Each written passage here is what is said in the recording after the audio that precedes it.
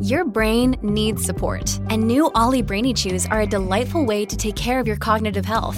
Made with scientifically backed ingredients like Thai ginger, L-theanine, and caffeine, Brainy Chews support healthy brain function and help you find your focus, stay chill, or get energized. Be kind to your mind and get these nootropic chews at ollie.com. That's OLLY.com. These statements have not been evaluated by the Food and Drug Administration. This product is not intended to diagnose, treat, cure, or prevent any disease. Hey, it's Ryan Reynolds, and I'm here with Keith, co-star of my upcoming film, If, only in theaters May 17th. Do you want to tell people the big news? All right, I'll do it. Sign up now and you'll get unlimited for $15 a month and 6 months of Paramount Plus Essential Plan on us. MintMobile.com/switch. Upfront payment of $45 equivalent to $15 per month. Unlimited over 40 gigabytes per month. Face lower speeds. Videos at 480p. Active Mint customers by 531.24 get 6 months of Paramount Plus Essential Plan. Auto renews after 6 months. Offer ends May 31st, 2024. Separate Paramount Plus registration required. Terms and conditions apply if rated PG. Hello, everybody. This is Marshall Poe. I'm the editor of the New Books Network. NBN listeners like to read books and buy them. So we thought we'd tell you that right now, our friends at Princeton University Press are having a remarkable site-wide sale. You can get 50% off books, including ebooks and audiobooks, with the code 50, F-I-F-T-Y, at checkout until May 31. You can save some real money on Princeton University Press books. I encourage you to go there and check it out. Welcome to the New Books Network. Hello, everyone. Welcome back to the New Books in East Asian Studies, a podcast channel on the New Books Network. I'm Liping Chen, one of the hosts of the channel. Today, we will be talking to Dr. Jialong Wu about his new book, Remapping the Contested Sinosphere, the Cross-Cultural Landscape and Ethnoscape of Taiwan. This book was published by Cambria in 2020. Jialong, welcome to the show. Oh, thank you, Liping, for your invitation to discuss my second book. It's an honor for me to be here. Yeah, I'm really excited to have this discussion with you. But first of all, I wonder if you could begin the interview by telling us a little bit about yourself and maybe also about your research interest as well. Of course. My name is Jialong Wu. I'm originally from Taiwan. I received my PhD degree in comparative literature from the University of Illinois at Urbana-Champaign in 2010, and later became a U.S. citizen in 2018. I'm currently a senior lecturer in the Department of Global, Cultural, and Language Studies at the University of Canterbury in New Zealand. I relocated to this sheep farming country from the United States in 2019. Before my relocation, I served as an associate professor of Chinese studies at Rhodes College in Memphis, Tennessee. My research interests are Taiwan literature and film. It is why I always identify myself as a Taiwan-focused scholar. After I published my first book, Supernatural, Sinophone Taiwan and Beyond in 2016, I was planning to expand my research scope and study the narratives of abnormalities.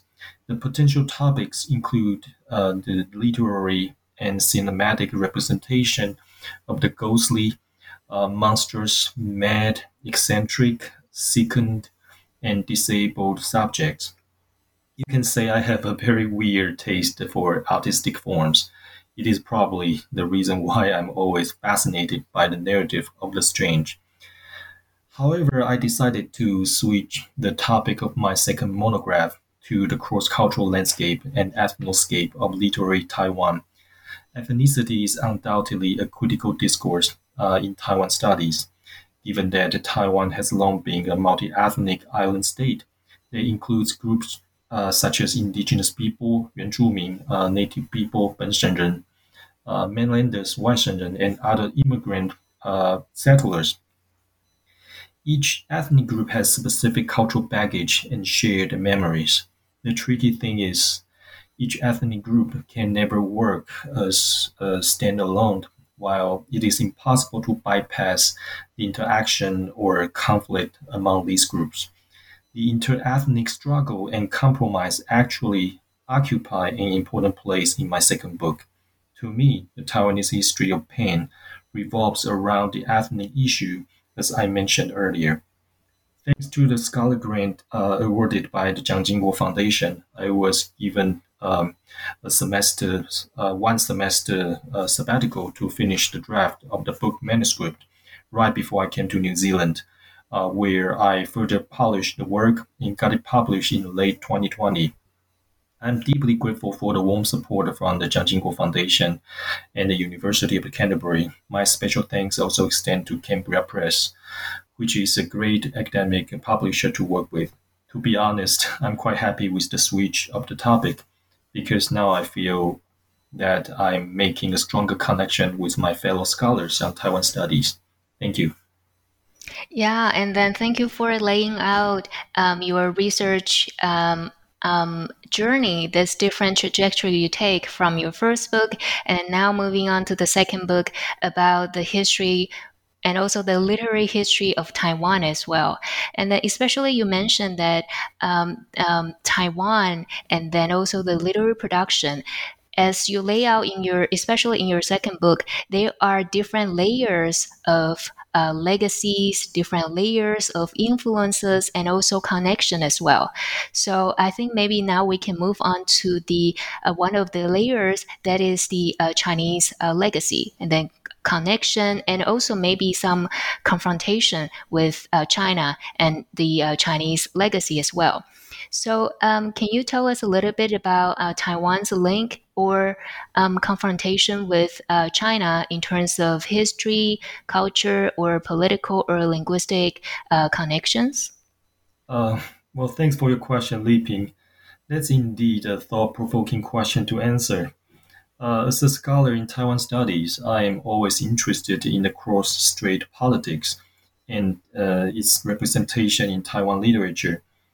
Although I'm from a native Taiwanese family speaking Hokkien, I actually developed a Chinese fantasy for multiple reasons when I was much younger. On the wooden tablet for my family's ancestral worship, there is a name of the Chinese region I never visited in my whole life. Like many other Taiwanese people of my age, I was born during the martial law period of Taiwan and received a formal education focusing on Chinese history and geography, while Taiwan, our mother country, was simply treated as an insignificant province in school textbooks. I'm also a big fan of Jin Yong's Chinese martial arts fiction, in which an imaginary Chinese world is nicely portrayed. I carried this heavy Chinese cultural baggage to the United States, where I was eager to identify myself in a wonderland that feels strange to me. I have to say, I started learning, if not relearning, Taiwanese history in the United States. Taiwan is well noted for its colonial history of 400 years. The previous ruling powers of Taiwan include Spain, the Netherlands, late Ming Zheng regime, Imperial Qing, Japan, and the Kuomintang from China. In post-war Taiwan, Kuomintang or KMT oppressed the localist camp on the island by reinforcing an emotional tie with mainland China and further imposing its influence on the islanders across ethnic groups. With the rise of the Democratic Progressive Party, which is now the ruling party of Taiwan, under the leadership of President Tsai Ing-wen, the so-called localist consciousness has long been clashing with the KMT-approved discourses of cultural China and Chinese diasporas. Under the DPP rule, Taiwan has developed a growing demand to cut political ties with Communist China and to become a freestanding political and cultural entity. However, Taiwan's pursuit of its unique cultural and political entity is severely challenged by the People's Republic of China, which represents the continuous pressure and threat to the island nation. With its military and economic powers, it's simply impossible to ignore the threat across the Taiwan Strait. So in this case, In this case, Taiwan's contested Chinese legacy has become a notable issue worthy of further discussion. The unpleasant political reality faced by Taiwan does not limit the development of the locally focused Taiwan literature. Instead, it propels more and more Taiwanese writers to rethink or deconstruct the Chinese legacy while exploring diverse aspects of the local community in literary creation. And the popularity of nativism and the post-nativism in Taiwan literature is the best case in point. Still, Chinese legacy is dying hard and continues to serve as a critical topic in both political and literary arenas of Taiwan. When I was writing the book, my main concern was to investigate the issue of how official history intertwines with individual and ethnic memories of Taiwan. It is why each chapter of the book is linked with the old and new generations in various cultural contexts. In a profound way, Chinese legacy and Taiwanese consciousness negate each other because they represent two separate political systems and two separate cultural beliefs. China becomes a cultural necessity that confronts the Taiwanese subjectivity in the literary works I analyze. Ironically, the identity formulation of Taiwan cannot be completed without the evocation and then exorcism of Chinese ghosts from the past and present. We can observe this evolving trend in the works by Li Ang and Shi Shuqing, and by younger writers like Gan Yaoming and Yi Geyan. In the fourth chapter of the book, I bring into focus the connection between Taiwan's science fiction and the socio-political changes of the island state. In my analysis, Taiwan's science fiction takes on different issues of the island, including its marginalized position in the global network, ethnic and ideological divides in the domestic community, and the environmental crisis in a broad sense. On this matter, a truly local vision of science fiction can only be formed when the Chinese flavored sci-fi narrative is diluted or completely left behind. My research approach here is to deconstruct the ideological center of dominance and focus on the discourse of post-nativism in order to closely examine Taiwan literature from post-loyalist, post-colonial, and indigenous angles. Thank you. Yeah, and I especially appreciate you laying out this different layer of connection. As you mentioned earlier, it could be ancestral connection, and then also kind of like popular culture in terms of novels, literary works as well. And later on, you also share with us your research context as well in terms of this kind of official or national narrative of history versus the individual experience and individual story. And then particularly this case of the sci-fi fiction that how they reveal this connection that is being reimagined, and also the case for environmental crisis, the different approach to that, particularly in literary articulation as well. So now we talk about Taiwan's contested Chinese legacy, and then part of your book actually engaged and also in conversation with the emerging field of Sinophone studies. So I guess now, can you tell us a little bit about just first what is Sinophone studies? Okay. Well, Sinophone study is definitely a big topic to handle. I can try my best to answer the question. I still remember a few years back, I started using the term Sinophone at international conferences in Hong Kong and Seoul, South Korea. My use of the Sinophone theory was constantly challenged by Chinese essentialists in the audience. They simply could not understand the value of the Sinophone studies. So, what is Sinophone studies? As we know, in 2004, Shi Shumei Shi first coined the term Sinophone literature, literature written in Chinese by Chinese-speaking writers in various parts of the world outside China, in opposition to Chinese national literature. Shishume has been expanding the scope of Sinophone over the years and created a theoretical discourse in the polyphonic and translocal light. To quote Shishume, the Sinophone is place-based local culture in dialogue with other cultures of that particular location. This critical lens translates to the unique translocality in each Chinese-speaking community and is thus separated from the one-dimensional Chinese-centered discourse. In this sense, the Sinophone has been widely adopted as an anti-hegemonic agenda and a symbolic break from the political dominance of China proper. Taiwan, Hong Kong, Mongolia, Xinjiang, Tibet, and Nanyang and the other diasporas can all be included in the discussion of the Sinophone world.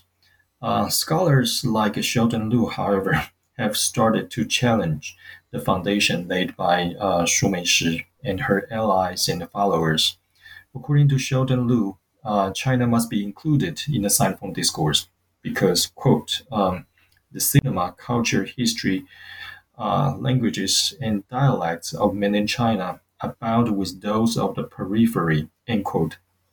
As I argue in my book, whose focus on the Chinese link in the Sinophone world speaks to China's anti-separation anxiety in response to the ongoing calling for the local consciousness or independence. The ideological divide between Sheldon Liu and Shishume on the Sinophone discourse is not unlike the confrontation between the Chinese center and the peripheral big other. Another notable theory is presented by David Wei Wang, who identifies Taiwan as a critical hub of global Chinese literature in dialogue with China. Despite the political divide between China and Taiwan, David Wang identifies mainland China as the essential linguistic and cultural source for Taiwan. Personally, I would treat Wang's theory as the middle point between Shishume and Sheldon Liu. Like Sheldon Liu, David Wang recognizes the essential link between China and Taiwan. But in his theoretical design, Taiwan is not just the periphery, but serves as a cross-cultural hub that encompasses individual voice from within. His post-loyalist discourse is a good example in relation to our discussion here. Anyway, Shishume's celebration of the Sinophone undoubtedly challenges the grand Chinese narrative and grants access to different voices in the local communities. Sinophone studies turns out to be a very useful tool in reviewing the contemporary political issues observed in Chinese minor communities such as Xinjiang, Tibet, and even Hong Kong. Take Hong Kong, for example. Hong Kong has faced unprecedented challenge in the past decade and is experiencing a complete political makeover under the national security law implemented by the Chinese government. Compared with Hong Kong, Taiwan has been developing a liberal view and a democratic system and trying to form diplomatic ties with other countries. The core of Taiwan's localist campaign happens to match the Sinophone spirit in response to area studies and global politics. The political trend of Sinophone Taiwan can also be found in Taiwan literature.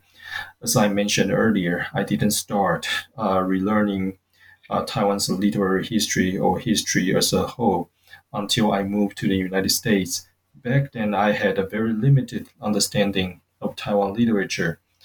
I started reading the literary classics from Taiwan, including works by Bai Xianyong, Li Ang, Shi Shuqing, Zhu Tianwen, and Zhu Tianxing. Later, I was introduced to the fascinating Aboriginal narratives produced by both Han and indigenous writers. I do research on Taiwan literature and film, so it is natural for me to recognize the artistic endeavors to reconstruct and promote Taiwanese consciousness with a focus on the native soil and the experience. Personally, I found the Sinophone discourse promoted by Shishume and David Wang quite useful while I was writing my first and second books on Sinophone Taiwan. They said I owe intellectual debt to them and many other scholars in the field. Thank you. Yeah, thank you, Jarong, especially for laying out the theorization, or I should say the different theorizations, responses, and also challenges to the Sinophone studies. And also you mentioned this a key dimension for the translocality and localization, but also this anti-hegemonic uh, uh, principle in the theorization as well. And then especially appreciate that you mentioned that in relation to your research, how these different lenses can help you to explore and unpack the Taiwan's contemporary literary production. So that said, I guess the next question I have is actually to keep thinking about and exploring about Taiwanese-ness.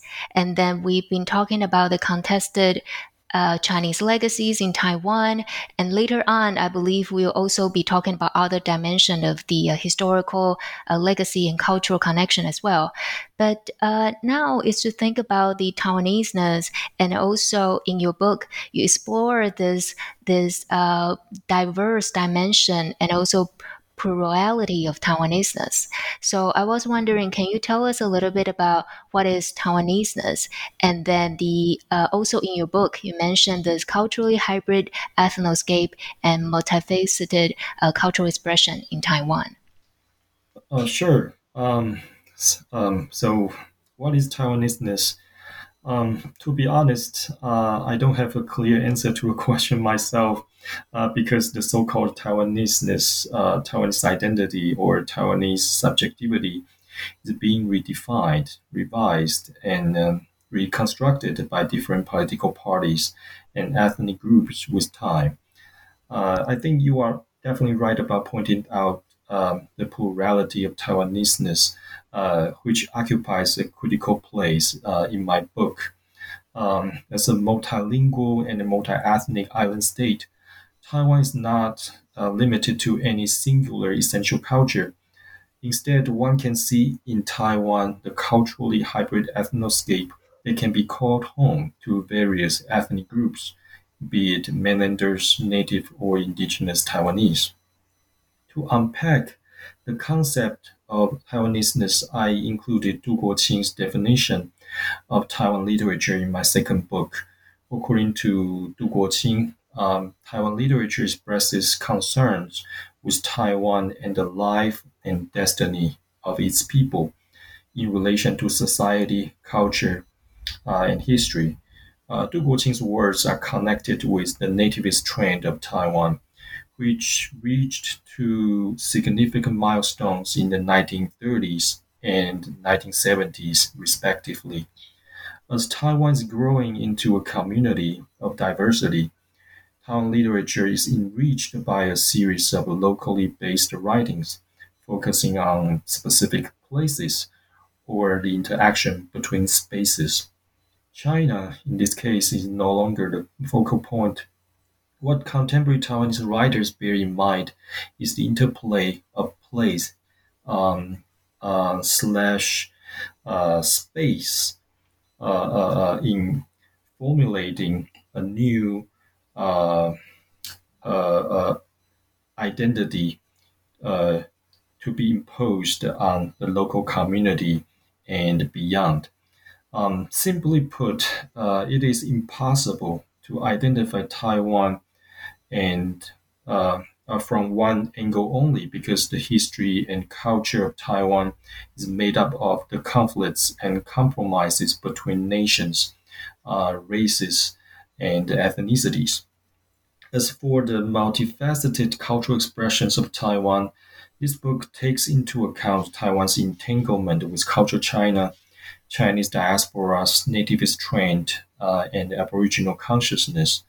For many years, Taiwan really has a hard time forming a discourse of its own, while being in the shadows of the oppressive Chinese nation state and the overarching Chinese civilization.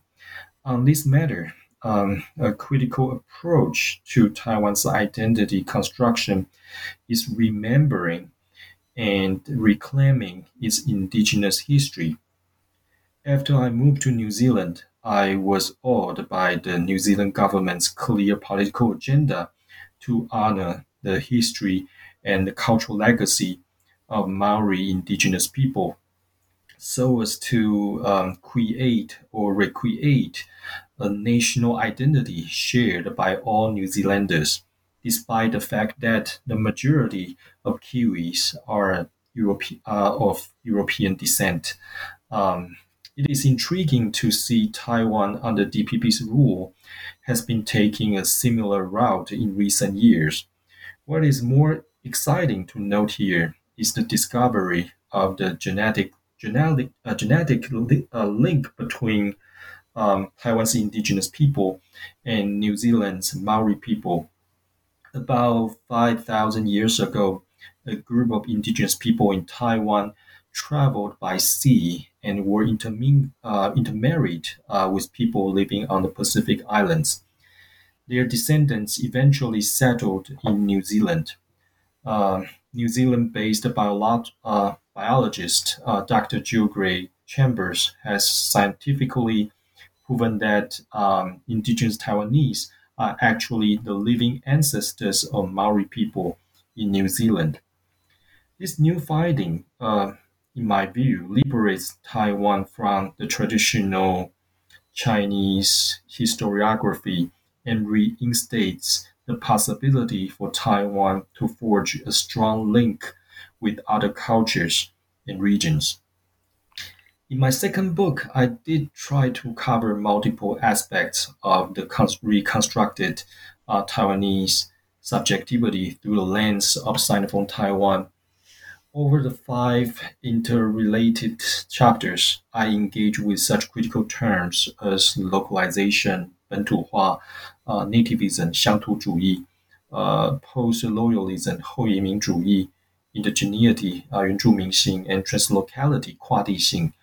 What I'm highlighting here is an all-inclusive view of ethnicity and identity for all the people living in the island nation, including native people, mainlanders, indigenous people, and 新住民, which refers to the new immigrants from the 1990s onward.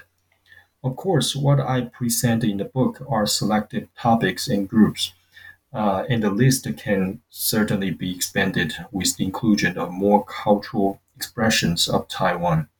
Thank you.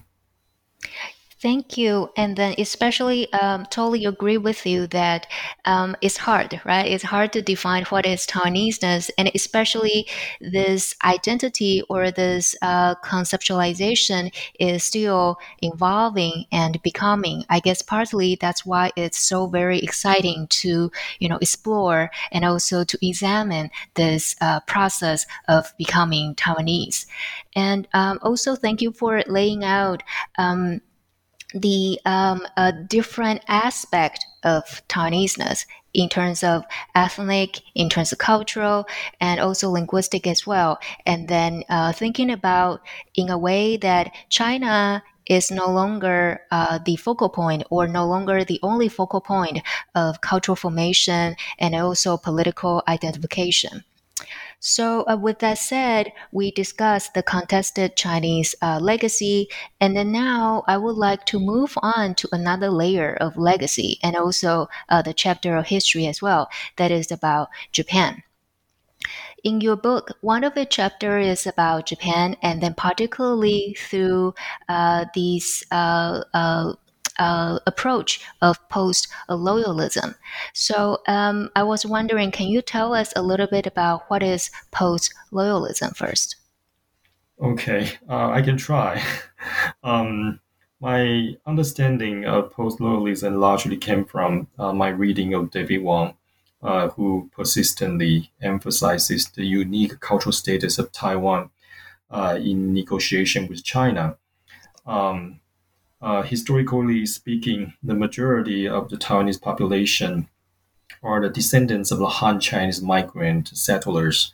Both native people and mainlanders share the fundamental cultural roots, but there is a widening gap between the two groups in terms of linguistic expression and colonial experience. While native people are the descendants of the earlier migrants to Taiwan hundreds of years ago, mainlanders refer to Chinese people who retreated to Taiwan together with Chiang Kai shek and his KMT army in the late 1940s. Under the political control of the KMT regime, Taiwanese people were educated, if not forced, to adopt a pro China agenda for many, many years. In post war Taiwan, Taiwan literature was dominated by the discourses of anti communism and Chinese diasporas, both of which were officially approved and celebrated by the Chinese nationalist government in Taiwan. This China complex indeed plays a key role in shaping Taiwan literature in the 20th century. In one's analysis of post loyalism, there are three types of people: immigrants, foreigners / colonized subjects, and loyalists. Taiwan showcases a profound mix of these three people or the three peoples in the post-loyalist sense. In other words, one's post-loyalist discourse of Taiwan reacts to the collective nostalgia and anxiety towards China as an imagined homeland. My research on Taiwan literature clearly benefits a lot from one's post-loyalist theory, but I would like to expand the scope by including a scholarly discussion on Japan complex in Taiwan's literary writings. It is ironic, but in the meantime understandable, to observe that Taiwan, as a former colony, has gradually forged a strong bond with its colonizer, Japan, despite Japan's mass killings of Taiwanese people in the first half of the colonial period. Taiwanese people once celebrated Japan's surrender and their return of return of Taiwan to China in 1945. But the local people's happiness did not last due to the political segregation between mainlanders and other ethnic groups. Gradually, Taiwanese people started to express their preference for the colonial setting under Japan over the impotent rule of the KMT, which was responsible for the economic issues and ethnic divides in post-war Taiwan. To many Taiwanese people, the KMT government was nothing but another colonial regime replacing the previous one. There was a popular slogan to describe the situation of the time. People used to say, 告起敌来 in Taiwanese dialect or Hokkien, or 狗去猪来 in Mandarin, which means the dogs go and the pigs come. While Japanese colonizers are compared to dogs of some practical use, the Chinese mainlanders are good for nothing. There are other factors such as the February 28th incident and the White Terror during the martial law period. Long story short, Japan has been identified by the localist camp and the ruling party of Taiwan as a potential partner in the international community. Intriguingly, the pro-Japan narrative works as a proper solution for Taiwan to escape from the persistent China-centric discourse in a profound process of decolonization. If the post-loyalist focuses on the loss of a previous dynasty or political regime and turns its absence into presence of our time, both China and Japan should be included in the discourse of post-loyalism. In the first chapter of the book, I focus on Li Ang's and Shi Shuqing's novels, while rethinking the post-loyalist discourse. It would be helpful if we review Shi Shuqing's Taiwan trilogy, including walking through Luo Jing, 行过洛京, Dust in the Wind, 风前尘埃, and the people of three generations, 三世人. It is clear that Shi Shuqing deals with multiple cultural memories across Taiwan's chaotic times. Shi Shuqing takes into account both the Chinese diasporic and Japanese colonial experiences. Take Dust in the Wind, for example. In the novel, she employs the image of Wanse, which means Taiwanese-born Japanese. In my opinion, Shishu's inclusion of Wanse helps us rethink and expand the post-loyalist discourse of Taiwan in the 21st century. It is also the goal I want to achieve with the first chapter of the book. Thank you. Thank you. And especially this example about Shi Shuqing's writing and then the focus on Wansheng and then this kind of like the complicated process of decolonization in Taiwan, where Japan complex, as you lay out in the book, this kind of like sense of loss, nostalgia, and also attachment still in some contexts still strongly felt. So for this is the Japanese connection and also the colonial legacy and historical context as well. So there's another layer in the Taiwaneseness and also the Taiwan literature as well, that is the indigenous voices and indigenous experience. So in your book, you mentioned that you analyze greatly in terms of the reconstruction of indigeneity in literary production. So can you tell us a little bit about how the indigenous writers, they developed and reclaim or represent the indigenous conscious in their work? And also, that's for indigenous writer, but we also see some of the Han Chinese writer or directors, they also try to approach and understand and also represent the indigenous voices in their works. So can you tell us a little bit about the representations? Well, thank you for the question. I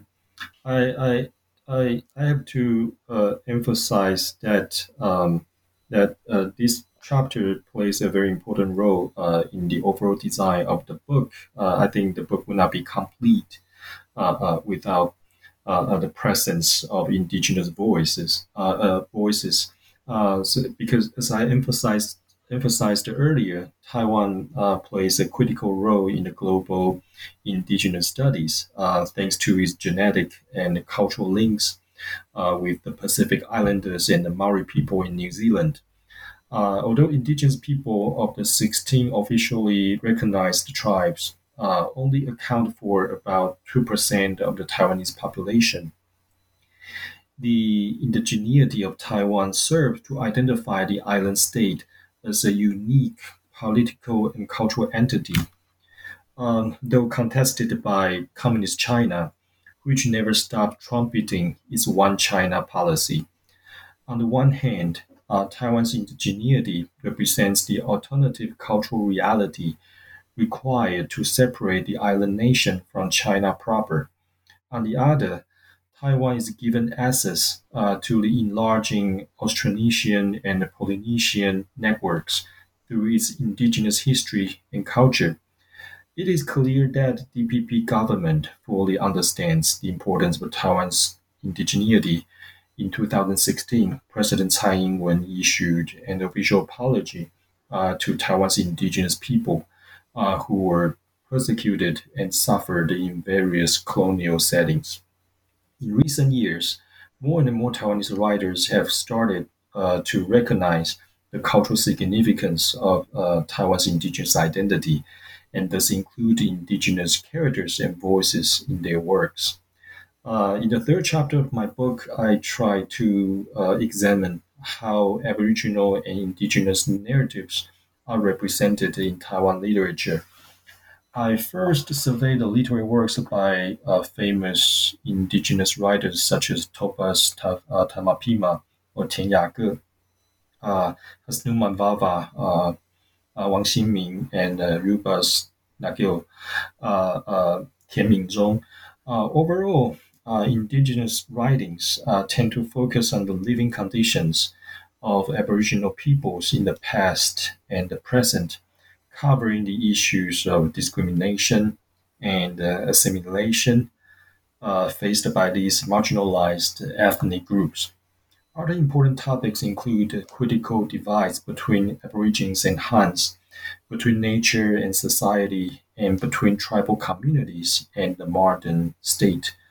Um, in many indigenous literary accounts, the Aboriginal subjects are continuously disheartened as they witness the decline of their tribal traditions and hunting grounds. Um, in this light, these Aboriginal subjects are cast as strangers, if not subhumans, in the Han Chinese dominated society.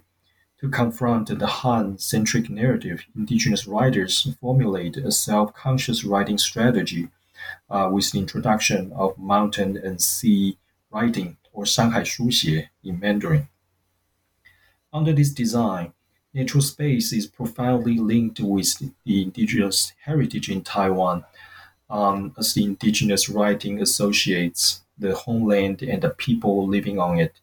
It echoes the ongoing nativist campaign in relation to a place-based writing strategy within the Sinophone framework. While it is important to see how Taiwan's indigenous writers reclaim and represent their own history and culture, we can also benefit from observing the evolving trends of the written accounts provided by Han Chinese writers in Taiwan. As a matter of fact, the Han centric view persisted for hundreds of years and was widely held by Chinese migrant settlers.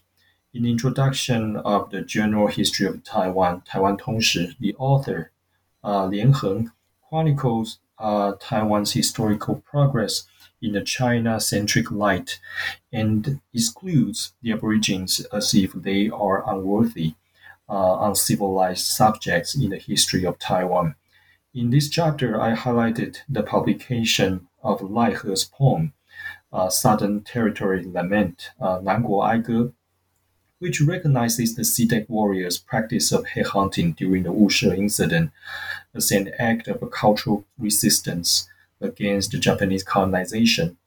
Lai's poem interestingly blurs the line between Han and indigenous subjects in Taiwan from an anti-colonial, pro-nationalist perspective.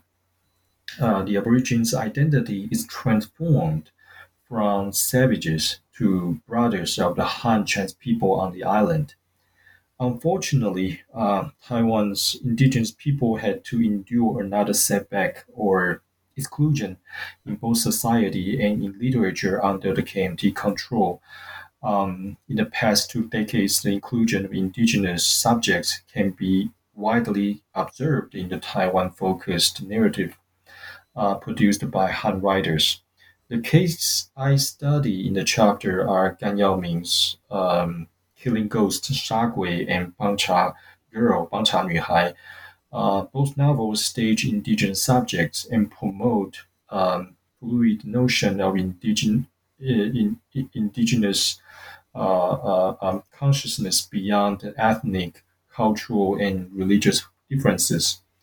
I use the term coexistence to highlight the correlation between indigenous and Han Chinese subjects as demonstrated in Gan Yaoming's fiction. Thank you.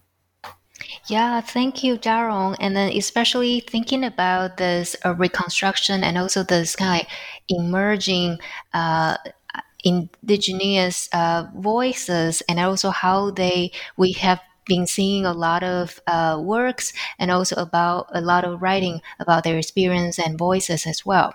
And then especially to sort of kind of disrupt the Sino-centered narrative, and that in order to explore and connect to the oceanic network. So this oceanic network, so I guess my next question would be also kind of like about oceans. So this kind of trans-Pacific aspect as well. So one of your chapter actually talk about Taiwanese American writers, and then so can you tell us a little bit about how do Taiwanese writers write about Taiwan? And then how do they understand the family history or Taiwan's history through this kind of mediated memory, or some of them are actually understood by some of their archival research, so on and so forth.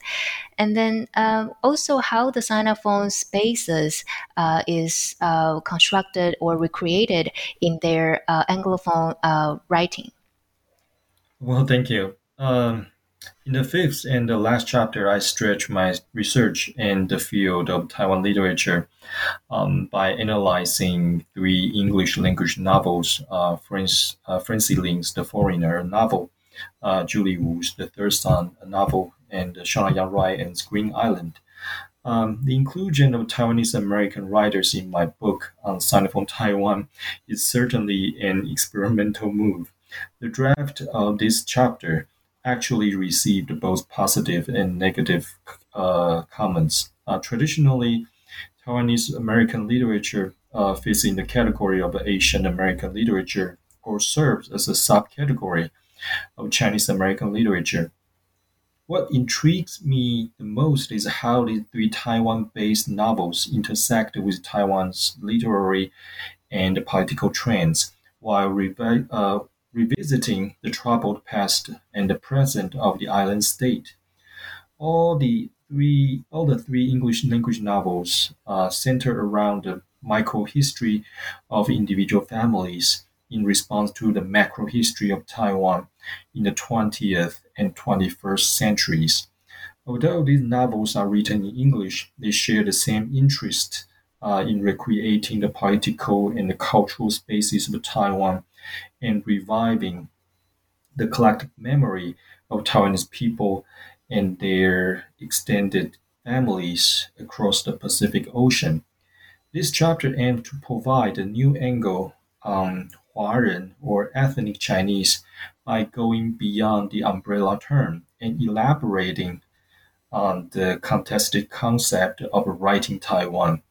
In doing so, reviewing Taiwanese American literature is an important part of examining the Taiwan based writing strategy across the Pacific. These three novels trace the historical and political turmoil of Taiwan from the Japanese colonial period to the contemporary era. One critical historical moment, which all three literary works include, is Taiwan's February 28th incident in 1947, uh, which is a landmark event in the modern history of Taiwan. Since the lifting of the martial law, a number of Taiwanese writers have been promoting the local subjectivity through the production and reproduction of Taiwan's historical trauma. This strategy is also developed in Taiwanese American writing.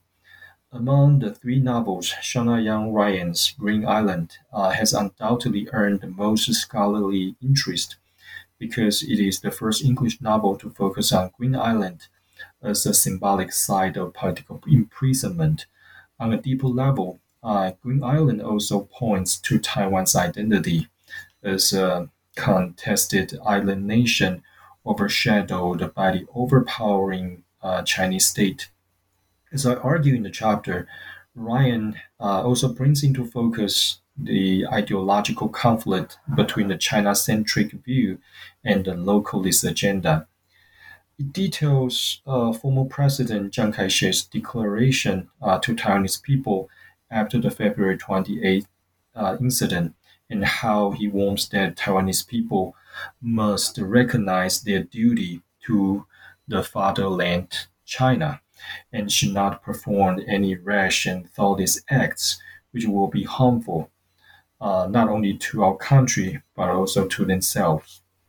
In response to Chiang Kai shek's political statement, Ryan offers counter perspectives by including Taiwanese writer Huang Shihui's Taiwan-focused view in relation to Taiwanese sky, Taiwanese ground, Taiwanese time, and Taiwanese language. Even though her novel is written in English, Ryan has answered Huang's call for a Taiwan-centered experience in literary works. Some may argue that these English novels are not local or authentic enough to represent Taiwanese-ness. Yet we should keep in mind that these novels not only offer new ways of viewing and writing Taiwan from across the Pacific Ocean, but also make this contested island nation more accessible to the English-speaking world. Given that translocality is a necessity in every Sinophone community, it would be a pity if we exclude such Taiwan-based and Taiwan-focused English novels in the scholarly discussion on Sinophone Taiwan. I think it concludes my answer to the question. Thank you. Yeah, and then especially appreciate this introduction and also examination of the diaspora, their experience and also memory, and also maybe reformation or transformation of the Taiwanese identity across generation and also in diasporic context, and then especially in another linguistic system, in this case, Anglophone English writing as well. Yes. So we've been talking about, specifically 3 chapters, and then briefly you mentioned the sci-fi chapter, and there's also one chapter about eco-critical discourse in global network. And for the interest of time, we might not be able to dwell into that chapter, but definitely recommend our listeners to check it out. So we've been taking a lot of your time, and so now that's question. So this is a traditional question here at New Books Network.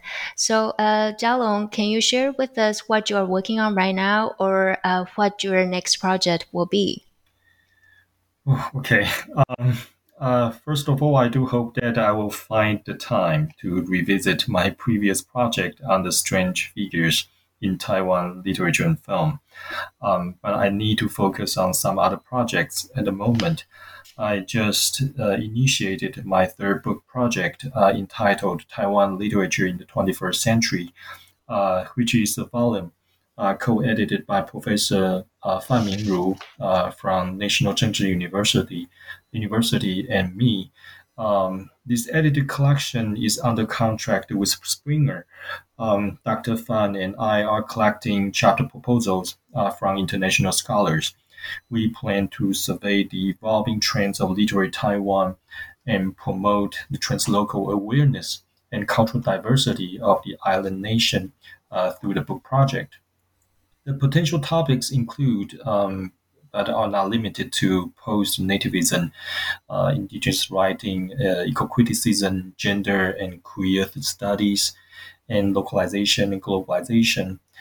We will include around 16 chapters in the book. Each chapter will be around 6,000 words long and function as an independent research essay dedicated to a specific Taiwanese writer. It is our belief that this edited volume will make a great contribution to the current scholarship of Taiwan and Sinophone studies. In addition to the co-author introduction, I will contribute 1 chapter on Xiaman Lanboan to the volume. The deadline for the proposal submission is November the 1st, 2021, which is this coming Monday. So I would like to take this opportunity to give a last push for call for chapters proposals. And Li Ping, you are cordially invited to submit a proposal if you are interested. And for the general listeners of this podcast, you may consider to submit a proposal as well. Besides, I have some other smaller projects going on, but I need to spend more time organizing my thoughts and reading notes before those projects take shape. Thank you. Thank you, Jarong, and especially for the kind invitation to me and also to our audience for your book project. So I know the deadline is coming up. And then if our audience, you are listening to this episode after past the deadline, still feel free to, contact or email Jarong. Just keep, in touch. And then about this very interesting and I believe very important book project about contemporary Taiwan literature. Well, thank you. So thank you, Jarong, again for talking with us and then for being on the show today. I really enjoyed the conversation and also your introduction and also analysis, the cases that you introduced to us today. Well, thank you, Liping. So, thank you, our audience, too, for listening to the episode today. And then I hope you all take care. And then we will see you next time. Goodbye. Goodbye. Thank you.